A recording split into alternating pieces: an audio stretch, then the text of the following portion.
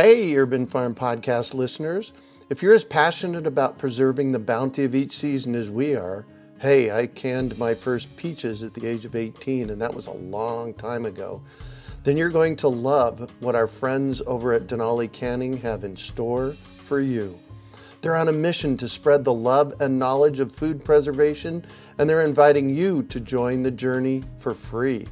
Right now, Denali Canning is offering free canning lids to anyone who wants to dive deeper into the world of food preservation. Yes, you heard that right, absolutely free. It's the perfect opportunity for both seasoned canners and those curious about starting. Denali is about quality, reliability, and supporting the canning community, ensuring that you get the best results every time you preserve. So why not give it a try? Visit denalicanning.com/free to claim your free lids and start your preserving adventures today. That's denalicanning.com/free.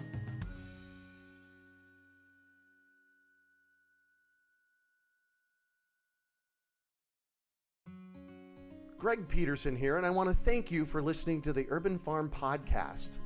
We wouldn't be able to keep doing these great shows without you. So as a token of my appreciation, I'd like to offer you access to a list of our top 10 episodes I personally find most inspiring. If you enjoy the Urban Farm Podcast but don't have time to listen to every one, then you will love this list. Although all our guests have great information to offer, if you are short on time, these 10 are must-listens. To get access to the top 10 most inspiring podcast episodes, text FARMER to 44222. That's FARMER to 44222.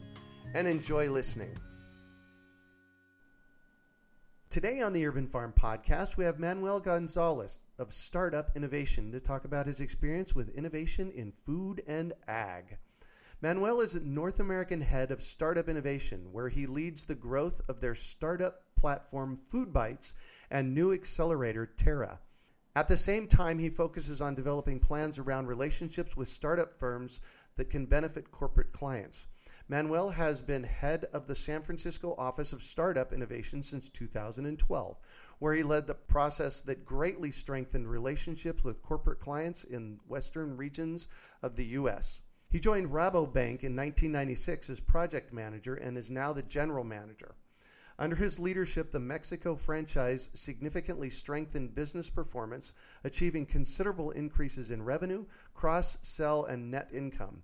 Manuel is instrumental in building a strong local investment banking team and in fostering high-performance culture focused on enhancing clients' relationships. Welcome to the show today, Manuel. Thank you, Greg. Thank you for having me. I'm very happy to be here with you and have a conversation. Absolutely. I'm actually really excited to talk to you because back in October, you guys did this Food Bites program out of Boulder, and I heard about you then, and it's like when I heard about the program, and we're going to talk about that, I said, man, we got to have them on the show. So thanks for being here. Yes. No, thank you. Thank you again. And Boulder was a great event. The community was incredible, and it was quite a discovery for me. Nice. For us, based in San Francisco. So we really liked being there. Nice. So I shared a bit about you. Can you fill in the blanks for us and share more about the path you took to get where you're at now? Yeah, it's been quite a ride so far. 20 years with the bank, with Rabobank. It started in Mexico City in project management, as you told, and then finally country manager, and now here in San Francisco, and working in the food and ag space all this time. The bank I work for, Rabobank, is a bank that is a Dutch bank, and it's a bank that outside of the Netherlands only works with food and agri companies.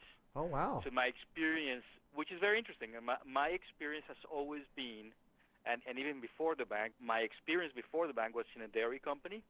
So I've always been working in food, in ag, both as an entrepreneur and then as a banker. So that has been my experience here. Then I came to San Francisco, as you said, in 2012. And frankly, I was shocked because I can tell you something, that to be here in San Francisco, in Silicon Valley, where I live, it's quite shocking. Once you experience San Francisco, Silicon Valley, you're changed forever. and I never expected it. I never expected to feel the need to do more Right. the way I felt it here. Wow, cool. Cool. Yeah. So your title is North American Head of Innovation, and Yes. that's for Rabobank. And you just said a moment ago that Rabobank, outside of the Netherlands, only works with food and ag. Yes. So tell us about the innovative stuff that you're doing in food and ag. When I came here to San Francisco and to Silicon Valley, one of the things that I observed was that being a bank that outside of the Netherlands and globally only works in the food and ag space, Mm-hmm. it was quite shocking and worrisome that we were not engaging with the innovation ecosystem in food and ag. Mm. And in particular at a time like this, when things are changing in ways that we haven't seen ever, probably. Right. In changing consumer preferences, in changing technology, the speed at which these things are done, we had never seen before. So I saw that as a problem. Why we're here, and why are we not engaging with this community? And that's how it started. If these are going to be our future clients, or these are going to be the people that our existing clients want to meet, we need to engage with them. Mm-hmm. And that's how this innovation process started. And it's a little bit different from what you would normally see as innovation within a financial institution, which would be innovation directed towards your own technology, which is fintech. But this is really about engaging with the innovation community that is changing our clients and the sector where we operate. So it's a little bit different. Tell me, what's this whole notion of innovation? When you're let me rephrase that. When you're interacting with those people that are creating innovation to work with your clients, what does that mean? Well, let me start by saying, why do we do this as a bank? And because then it will make sense. We have basically two missions. One is banking for the Netherlands, because as I said, we are a Dutch bank, right? Based in Netherlands, and the other one is called banking for food, and that is our mission outside of the Netherlands, and that means three basic things. The way that we think we are going to do that is by improving the access to networks for people, improving the access to knowledge, and improving the access to finance. And that's how we define the reasons why we do something. So when talking about engagement with the innovation ecosystem, one of the things that we saw is, can we bring the network together? Can we bring this investor, entrepreneur, thought leader closer to the larger companies? Can we help that engage them? Mm-hmm. So that was one of the questions from a networking point of view. Then, can we bring the knowledge to both sides? Can we bring the knowledge that we have from acting as a global sector firm Mm-hmm. to the entrepreneur? And can we bring what we're learning from the entrepreneurs and from the innovation community to our global network? So that's network knowledge. And then finance. Can we help them, connect the dots and help each other? Usually entrepreneurs really need capital. Yep. Large companies and investors have capital, so that connection was also very clear. So those are the three main things that we're trying to accomplish. Got it. It's the networking effect, it's the knowledge effect, and then the finance effect. Got it. Okay. So I got it. So I create this really, really, really cool food gadget. I'm an entrepreneur, and I've put $100,000 of my own money into it, and I've got this really good plan. I come to you, and you help me make the connections to have that really come to fruition. That's correct, and I'm doing it two ways. One, through Food Bites, I'm giving you the stage to put the word out about what you're doing. Right. So you're going to come here, you're going to pitch, but also you're going to be on a very intense social media platform that is going to allow people outside of where you are get to know who you are. Uh-huh. So that's, this is a stage where you will be heard. And you will be heard by people who want to hear about food and ag, because that was one of the things I observed when I was in San Francisco, is that it was all tech, right? It was tech, Oh, tech, yes, tech, of which course. is amazing. Yep. But one of the things I thought is, can we do something like this for food and ag? Can we create a stage where the main and actually the only focus is food? So the people who are there are people who want to hear about food and ag, not people who want to hear about tech, and just by passing, they'll listen to the food entrepreneur. Right. So the stage of Food Bites is one, and Terra is it's a more intense relationship, because in the case of Terra, we have a very strong group of corporates that are there together with us, and they're really going to engage very closely with the startups. So it's really a more intense kind of relationship that we're building. We're really bringing closer together corporates who want to engage with startups and startups that are ready to engage with corporates. So that's a more intense, a more intimate, if you want, process. Right. Okay, good. So now you just gave me the overview of that. Let's talk about exactly what Food Bites is and what it might look like and how people could participate. Because when I heard about this, I actually got excited. It's like, wow, I want the people that are pitching, I want them on our podcast, because our world needs to hear this stuff. So what does Food Bites do? What does it look like? How does it come together?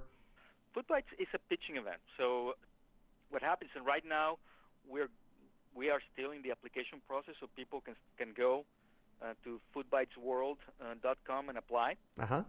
Applications close Sunday night. Oh, wow. You still have some time to do it. So you apply to Food Bites, then we go through a very intense and very well-developed scoring process and selection process, and we choose out of the I think we usually have about 150 applications per event, and we choose 10 finalists and 10 runner-ups. Those 10 finalists are going to have a 5-minute pitch. Wow. On stage. Yeah. And the runner-ups are going to have a 60-second pitch. Oh, my gosh. And they're going to have which is, by the way, a very, very interesting process, because it really makes you think about what's important about your company. The 60-second elevator pitch. Yeah. Can you say in 60 seconds what you're doing and why should I engage with you? Whoa. It becomes very interesting. Yeah. And that's what happens. So the event is not a conference. It's not about the keynote speakers. There are no 1-hour speech where everybody gets bored. These are it's about the entrepreneurs. It's only them on stage, and the 60-second pitches, the 5-minute pitches, Q&A, and we're done. Yeah. So it's an afternoon. It's about networking. It's about listening to people. It's about getting together, and it's a lot of fun, which is something I really wanted. I did not want an event where people go, they sit, they play with their phones because they get bored after 20 minutes. Yep. And, very typical. We wanted something that was dynamic, that would bring the energy of innovation, and that people would really like and be engaged through the event, and then talk to each other and make those connections. Right. And that's what Food Bites is about. So tell me about some of the success stories that you've had for people that have pitched at Food Bites. So if I were to come and pitch my 60-second or 5-minute, who's listening, and what kind of results might I expect? The audience is going to be made up of a lot of investors, venture capital, family offices, individual investors, people who are really looking for new places where to put their funds or their money. There are also large food and ag corporations who are either looking for ways to engage with startups, or that they have their venture arm or their innovation arm, and there are different ways. Yeah. So different companies have different answers to that. So they're going to be strategics, investors, press, and thought leaders, and a ton of Rabobankers. Yeah. So that's going to be the audience. So you Wow. are really talking to people in the food space only. Yes. Yeah. And wow. Which is very interesting because they get it. Right, exactly. The questions are very good. Yeah. Where's the next? Where and when is the next one? Next Food Bites is March 16th in San Francisco. Uh-huh. Well, And that's coming up fast. Yeah, it's coming up fast. We have a lot of applications, great companies. I think it's going to be a very, very strong field of pitching. Yep. But also, it's going to be a very strong investor audience. So that's interesting for the entrepreneurs. Very, very strong. We're getting a lot of incoming requests from people investing in this space. So that's very important. It's going to be very, very strong that side too. So there's got to be one success story out there for you that just stands out in your mind. Well, actually, there are a few. Kuli Kuli is a very interesting company, and they were in our first Food Bites, and they just raised equity from very important investors. Uh-huh. Back to the Roots was also in Food Bites. Ager Point, it's another one. Arable, Myco Technologies, a great company from Colorado. Yeah. Love the Wild, another company from Boulder. Oh, nice. Tell us about Tell us about Love the Wild, would you? Love the Wild is a seafood company, and it's a very interesting seafood company because it's one of the few in the seafood innovation space that is really looking at what the consumer wants. One of the issues in seafood is increasing the consumption per capita in the U.S. Yeah. And one of the reasons why consumption per capita in the U.S. is not that high is because people don't really like to cook it at home. Most people don't know how to choose seafood. Yep. From the supermarket, you don't know if it's fresh. Right. Where does it come from? And also, people are not very good at cooking fish or seafood. Right. So people don't do it. Yeah. Usually, people will consume it at a restaurant, right? Mm-hmm. Love the Wild solves this because they give you basically a kit of sustainably raised fish. Right. And it has everything so you can cook it easily at home. So it solves the freshness, quality, sustainability, recipe. It just makes it easy and simple. So it is a company that is really going after this issue of how do we make this pie bigger? Yeah. How do we help people consume more fish at home? Nice. And so they pitched and they got funding? Well, they pitched, they got to know people and more people, and in the end, yes, I think Love the Wild just raised enough equity. This is the thing. I think it would be very arrogant to claim that because of Food Bites, they got funding. But certainly, and talking about all these companies have met people that in the end did make an investment in their companies in Food Bites. Of course, negotiations start, the conversations and a relationship starts before you actually make a decision to make an investment. Mm-hmm. But people are making their initial connections and they get to know each other in Food Bites, and then they continue the conversations in the future. And sometimes those conversations get to that, other times they don't. But we certainly are putting the stage there for you in front of the people who are probably the best position to invest in your company or to partner with you or to help you. You're planting the seeds. Yeah. It's a stage. And it's a network. We want to build a network. We want to be able to share the knowledge, and we want to be able to put to help people connect those dots. Nice. That's exactly, Excellent. So tell us about Terra. Terra is an accelerator, and it's not an incubator. And I want to make that point. We are not going to have people with a business plan, an idea, who want to be incubated. Terra is about scaling. So in Terra, we are looking for companies that are a little bit at a bit of a later stage. So people who have a team in place, a minimum viable product, already some traction in their product, a plan. So we want companies that are at a point where they can engage with a large corporate, because the model in Terra is very much based on pilot programs. What we want is for people who have a product to engage with a corporate and test their product, and then get to scaling. So we want people who are just before the moment when they are looking to scale. They want to scale, and they want to find and learn the way how to do it. Nice. So it is developed in a way where corporates and entrepreneurs are going to have a very close, very intense relationship. Yeah. So it's really about scaling. That's what we're doing in Terra. It's here in San Francisco. It's a partnership with Rocket Space, which is one of the most incredible tech campuses in the city. Oh, nice. It's a great company that has had a lot of success in tech. So we're putting together their experience in the tech world with our experience in food and ag, and building an accelerator for food and ag companies. Yeah. Wow. You're hitting both ends. That's great.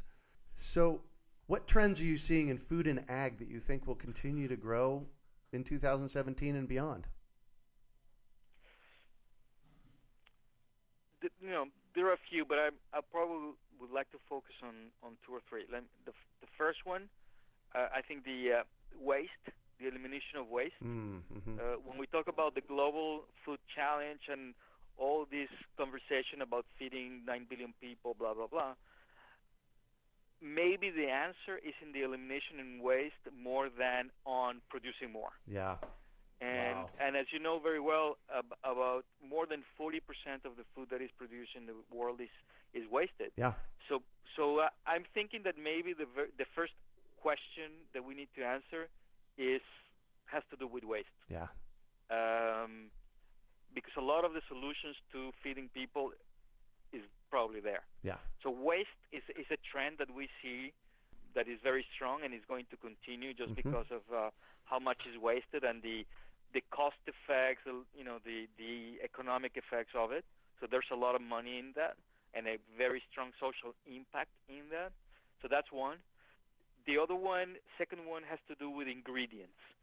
So the consumer wants to see, smaller labels with things that they can understand what that is and where it comes from, and that is natural, organic. And that is, by the way, very difficult. There are a lot of issues and problems that need to be solved for that to be a reality, where you will see a label of things that are good for you, that they're natural, organic, and all the things that we all want.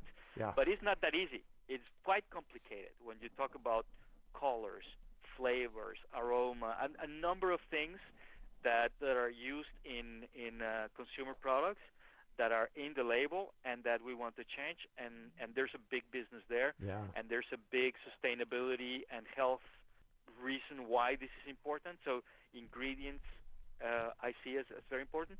And if you go to ag, everything that has to do with data management, it's very important because there's a lot of data produced in the primary side that we need to learn how to use, and we need to be able to give to the farmer in a way that is usable. So those three trends, if you wish, would be those that are going to continue to be very important this year and the future. The first two were absolutely, of course, now that you call them that. The data management part, that's an interesting piece. That kind of surprised me a little bit. However, it makes a lot of sense. Can you say a little bit more about that? Well, when you think about even the environment, how can you manage your land or your operation primary in the production of what's going to be either the raw material of something or a product that is going to be consumed by somebody? How do you manage that land in a way that is more sustainable, that is efficient, that has less stress on resources, but at the same time produces the right thing at the right quantity and at the right price? Yeah. And the answer to that is in the data. How are plants responding to the input?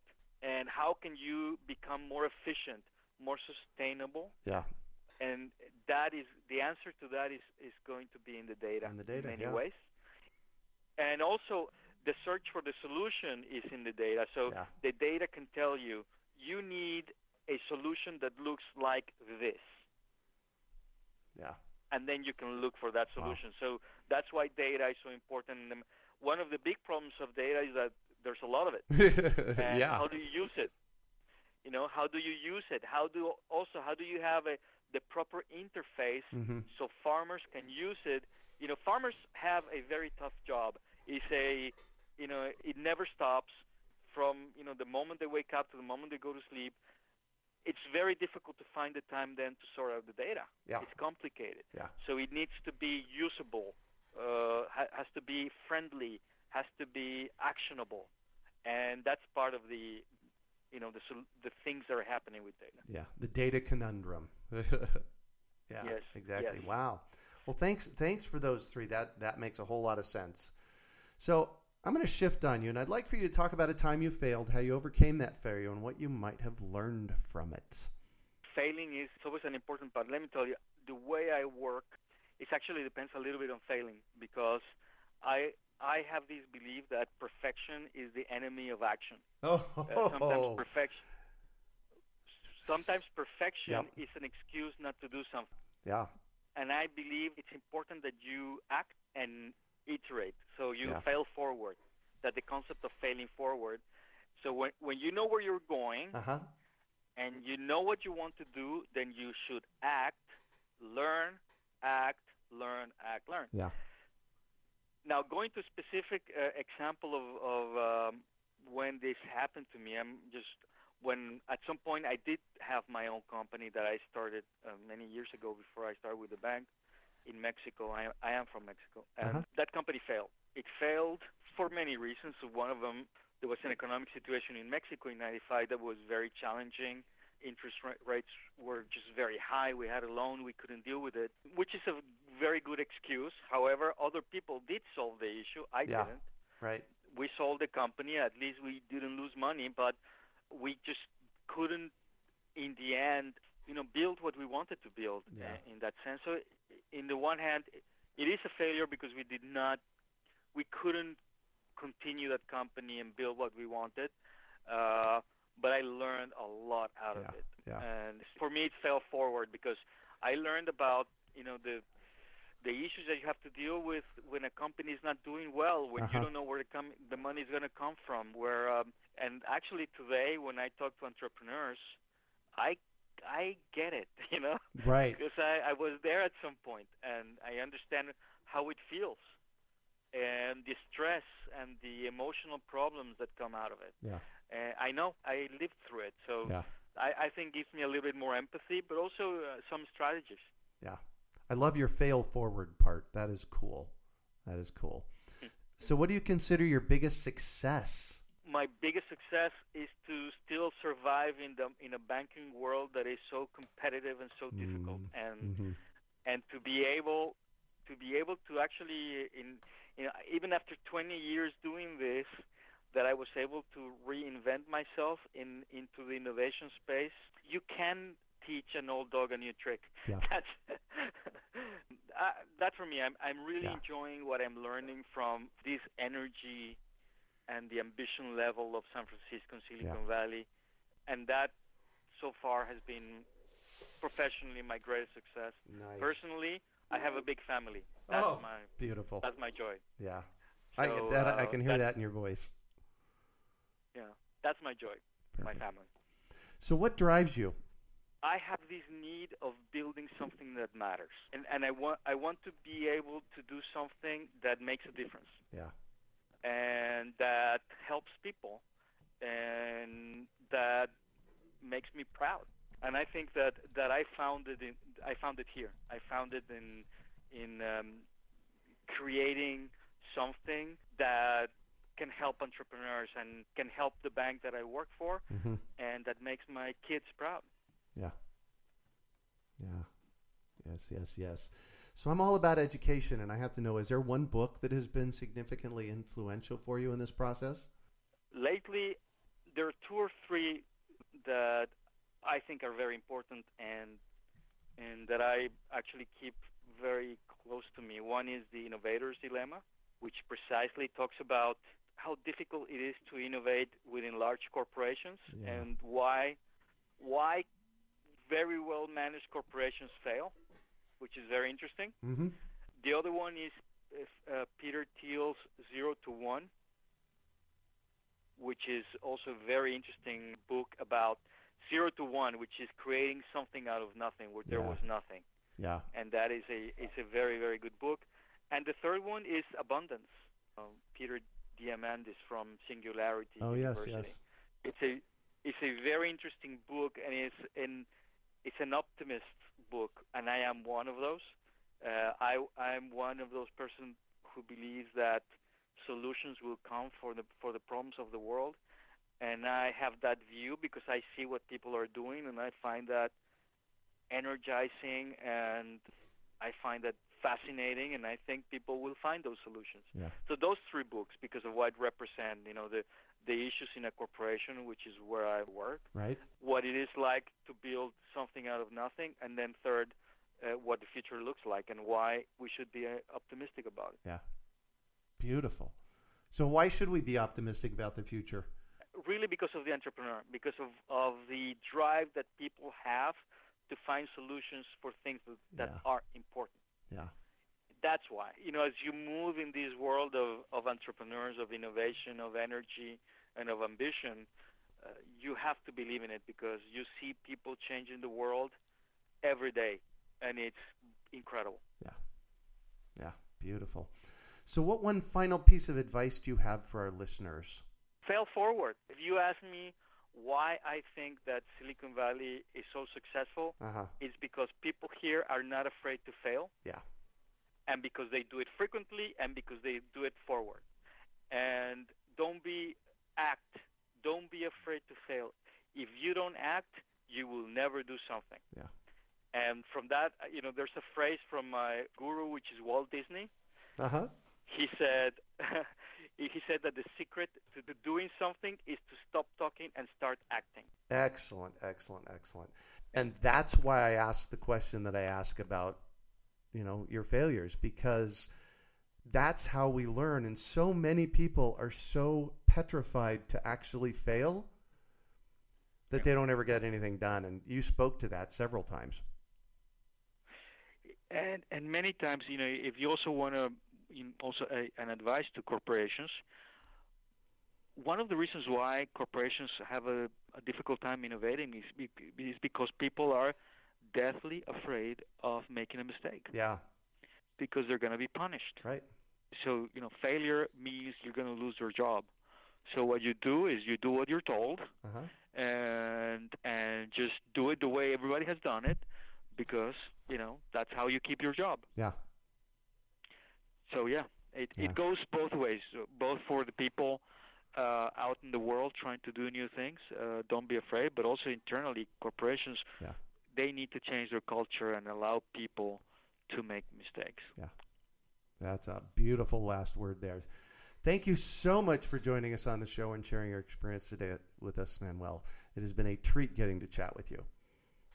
No, thank you, Greg. It was really, really interesting. I loved it. So tell us, how do we get a hold of Food Bites, of Terra? How do we find out more information about all of this? Food Bites is foodbitesworld.com, and there's all the contacts, and you can reach everybody, and me included, there. And in the case of Terra, is terraaccelerator.com, and Terra with double R. Got it. So terraaccelerator.com. And Food Bites is FOODBYTES, Food Bites. That's right. Yeah. That's correct. Perfect. You can also find more on our show notes page from today's podcast at urbanfarm.org/Food Bites. Well, that's it for today. Thanks for joining us on the Urban Farm Podcast. Greg Peterson here, and I want to thank you for listening to the Urban Farm Podcast. We wouldn't be able to keep doing these great shows without you. So as a token of my appreciation, I'd like to offer you access to a list of our top 10 episodes I personally find most inspiring. If you enjoy the Urban Farm Podcast but don't have time to listen to every one, then you will love this list. Although all our guests have great information to offer, if you are short on time, These 10 are must-listens. To get access to the top 10 most inspiring podcast episodes, text FARMER to 44222. That's FARMER to 44222. And enjoy listening. We hope you enjoyed today's episode of the Urban Farm Podcast. Remember to listen 3 days a week for tips, advice, and resources to help you on your journey with urban farming. You can find us on the web at urbanfarm.org or send us an email to podcast@urbanfarm.org. In the words of Vincent van Gogh, great things are done by a series of small things brought together. Be encouraged that with each lesson learned and skill developed, you are one step closer in the direction of your dreams. Hey, Urban Farm Podcast listeners.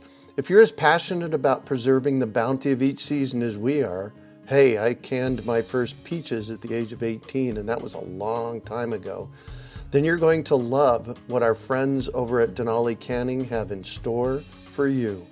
They're on a mission to spread the love and knowledge of food preservation, and they're inviting you to join the journey for free.